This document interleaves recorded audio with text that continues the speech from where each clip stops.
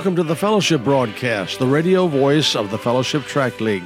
We have been printing gospel tracts since 1978. The prayers and support of God's people have enabled us to print and ship more than 5 billion gospel tracts to 200 countries and territories. Tracts are printed in 90 languages, including English and Spanish, and are offered free to anyone who requests them. The Fellowship Broadcast and the Fellowship Tract League are local church ministries of Fellowship Baptist Church in Lebanon, Ohio. Our pastor is William Burroughs. He's heard every Wednesday on this program.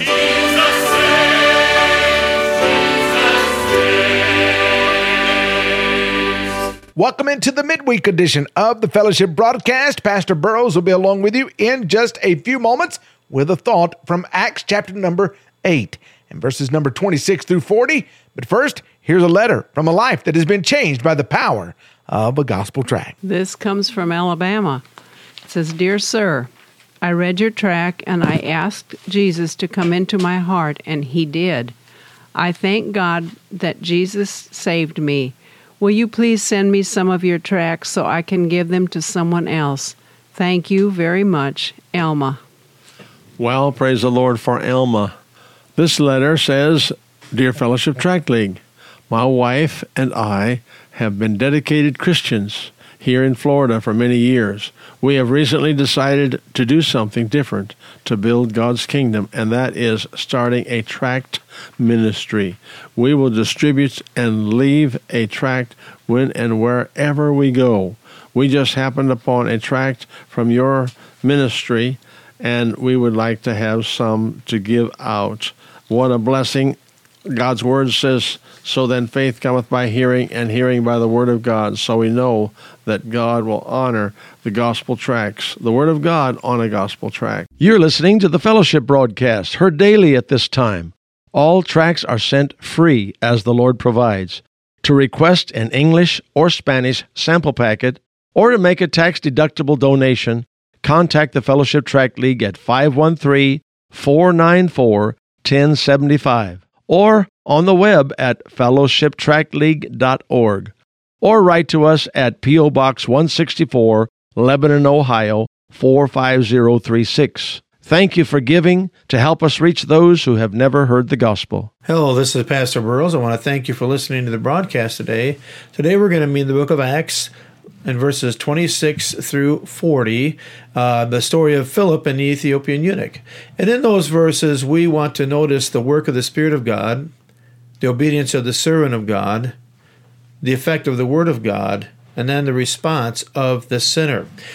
Now, in verse 26, it says, "The angel of the Lord spake unto Philip, saying, Arise, and go toward the south unto the way that goeth down from Jerusalem unto Gaza, which is desert. And he arose and went, and behold, a man of Ethiopia, a eunuch of great authority, under Candace, queen of the Ethiopians, who had the charge of all her treasure, had come to Jerusalem for to worship, was returning, and sitting in his chariot, read Esaias the prophet. And then the Spirit said unto Philip, Go near, and join thyself to this chariot. And Philip ran thither to him, and heard him read the prophet Esaias, and said, Understandest what thou readest? In verse 31, and he said, How can I, except some man should guide me? And he desired Philip that he would come up and sit with him. Now, I'm going to stop there. First off, you'll notice the guiding of the Spirit. In verse 29, the Spirit said unto Philip, Go near and join thyself to this chariot. You know, in Acts chapter 16 and verse 5, it says, And so were the churches established in the faith, and increased in number daily. And when they had gone through Phrygia and the region of Galatia, and were forbidden of the Holy Ghost to preach the word in Asia, after they were come to Mysia, they essayed to go to Bithynia, but the Spirit suffered them not. Now, I read those verses to go with their text for one reason. That is that we would see the guiding of the Holy Spirit of God. My friend, an old preacher once told me, if you'll be sensitive to the Spirit's guiding in your life, you'll have fewer false starts. You know, here the angel of the Lord from the direction of God told Philip where to go. Philip got there, and the Spirit told him to go join up with this Ethiopian eunuch in a chariot, and he did. Paul was told where not to go and where to go. You see, if you'll be sensitive to the Spirit of God's leading in your life, I'll tell you what, He will lead. He will guide. The thing we notice next is the obedience of the servant. It says in verse 30, Philip ran thither. No lingering, Philip ran. The text there we read in Acts. I mean, if we were to read on farther in verse 10 of Acts 16, it says, and after he had seen the vision, immediately we endeavored to go into Macedonia, assuredly gathering that the Lord had called us for to preach the gospel unto them. And I said, immediately we endeavored. It doesn't mean they left right away, but they began working and planning to go right away into Macedonia. But here he was told right away, go up and join himself. Well, Philip didn't linger. He ran to fulfill the will of God. Can I tell you something, friend? If you know the will of God, maybe it's God calling you into missions, then don't linger. Start preparing to go. It doesn't mean you have to leave tomorrow to do it, but surrender to the call of God in your life and do it. Just start preparing and planning. And you know what? I'll tell you, that text that we just read, it says in Acts 16:10, assuredly gathering that the Lord had called us for to preach the gospel unto them. Listen, they were confident that it would be profitable because God had called them to do it. And you can be confident of this. If God's called you to do something, just surrender to do it right away. And I'll tell you what, you can be assured that it'll be profitable for the cause of Christ. The next thing we notice here, after we've seen the guiding of the Spirit and really the obedience of the servant, we notice how the Spirit of God empowers him. You know, Acts 1:8 says, ye shall receive power. After that, the Holy Ghost has come upon you, and ye shall be witnesses unto me, both in Jerusalem and in all Judea and Samaria and unto the uttermost parts of the earth. You know, that's a statement there. Ye shall receive power. After that, the Holy Ghost has come upon you, and ye shall be witnesses. You know, the Great Commission is a commandment, but this is a statement. Listen, if you have the Spirit of God and you're filled with the Spirit of God, you're going to be a witness for Christ. Okay? He will empower you, right? If you read the Great Commission, what? He not only he calls, he empowers. And really, with this situation with Philip, it's really a picture of a Spirit-filled Christian being obedient to the call of God, right, and the leading of the Spirit of God, and he empowers him. In Ephesians 5:18, it says, be not drunk with wine wherein is excess, but be filled with the Spirit. Listen, when a man's drunk, he is controlled with that alcohol. He may, as we say, have liquid courage. He may say things he normally would not. Well, my friend, if you are saved and filled with the Spirit of God, you too will be controlled by Him, and you will have boldness to be a witness for Christ that you would not normally have. Amen? And that's what we need, is servants that are what?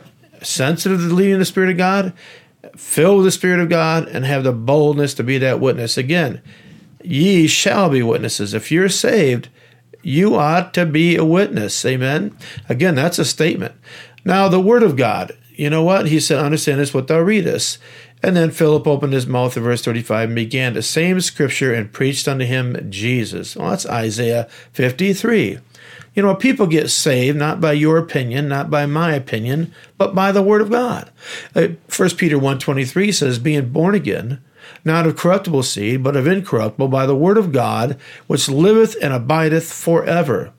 James 1:18 said, of his own will begat he us with the word of truth, that we should be a kind of first fruits of his creatures. Listen, you know how people get saved? Sharing the word of God. You know why it's so important to give out a tract? Because it's the word of God. His word will never return void. And how do people get saved? The word of God, whether it's by a good witness, hearing the preaching, a gospel tract, it matters not, but they need to hear the word of God, because that is when the Holy Spirit of God can work. In John 6:44, the Lord says, no man can come to me except the Father which hath sent me draw him, and I will raise him up at the last day. Listen, if we'll be the witness we should be, all right, we're sensitive to the guiding of the Spirit, we're filled with the Spirit, we obey the Spirit, we share the word of God, we share the gospel. You know what? The Spirit of God will do the work and draw lost sinners to salvation. Because in the end, that's the response of this man. He gets saved, amen, and then he gets baptized. My friend, let's determine this year that we are going to be witnesses for Christ. Thanks for listening to the broadcast today, my friends, and may God bless you. You have been listening to the Fellowship broadcast. Be sure to tune in again and invite someone to listen with you. This is Bruce DeLang signing off with this thought. I'm on my way to heaven and enjoying the journey. Are you?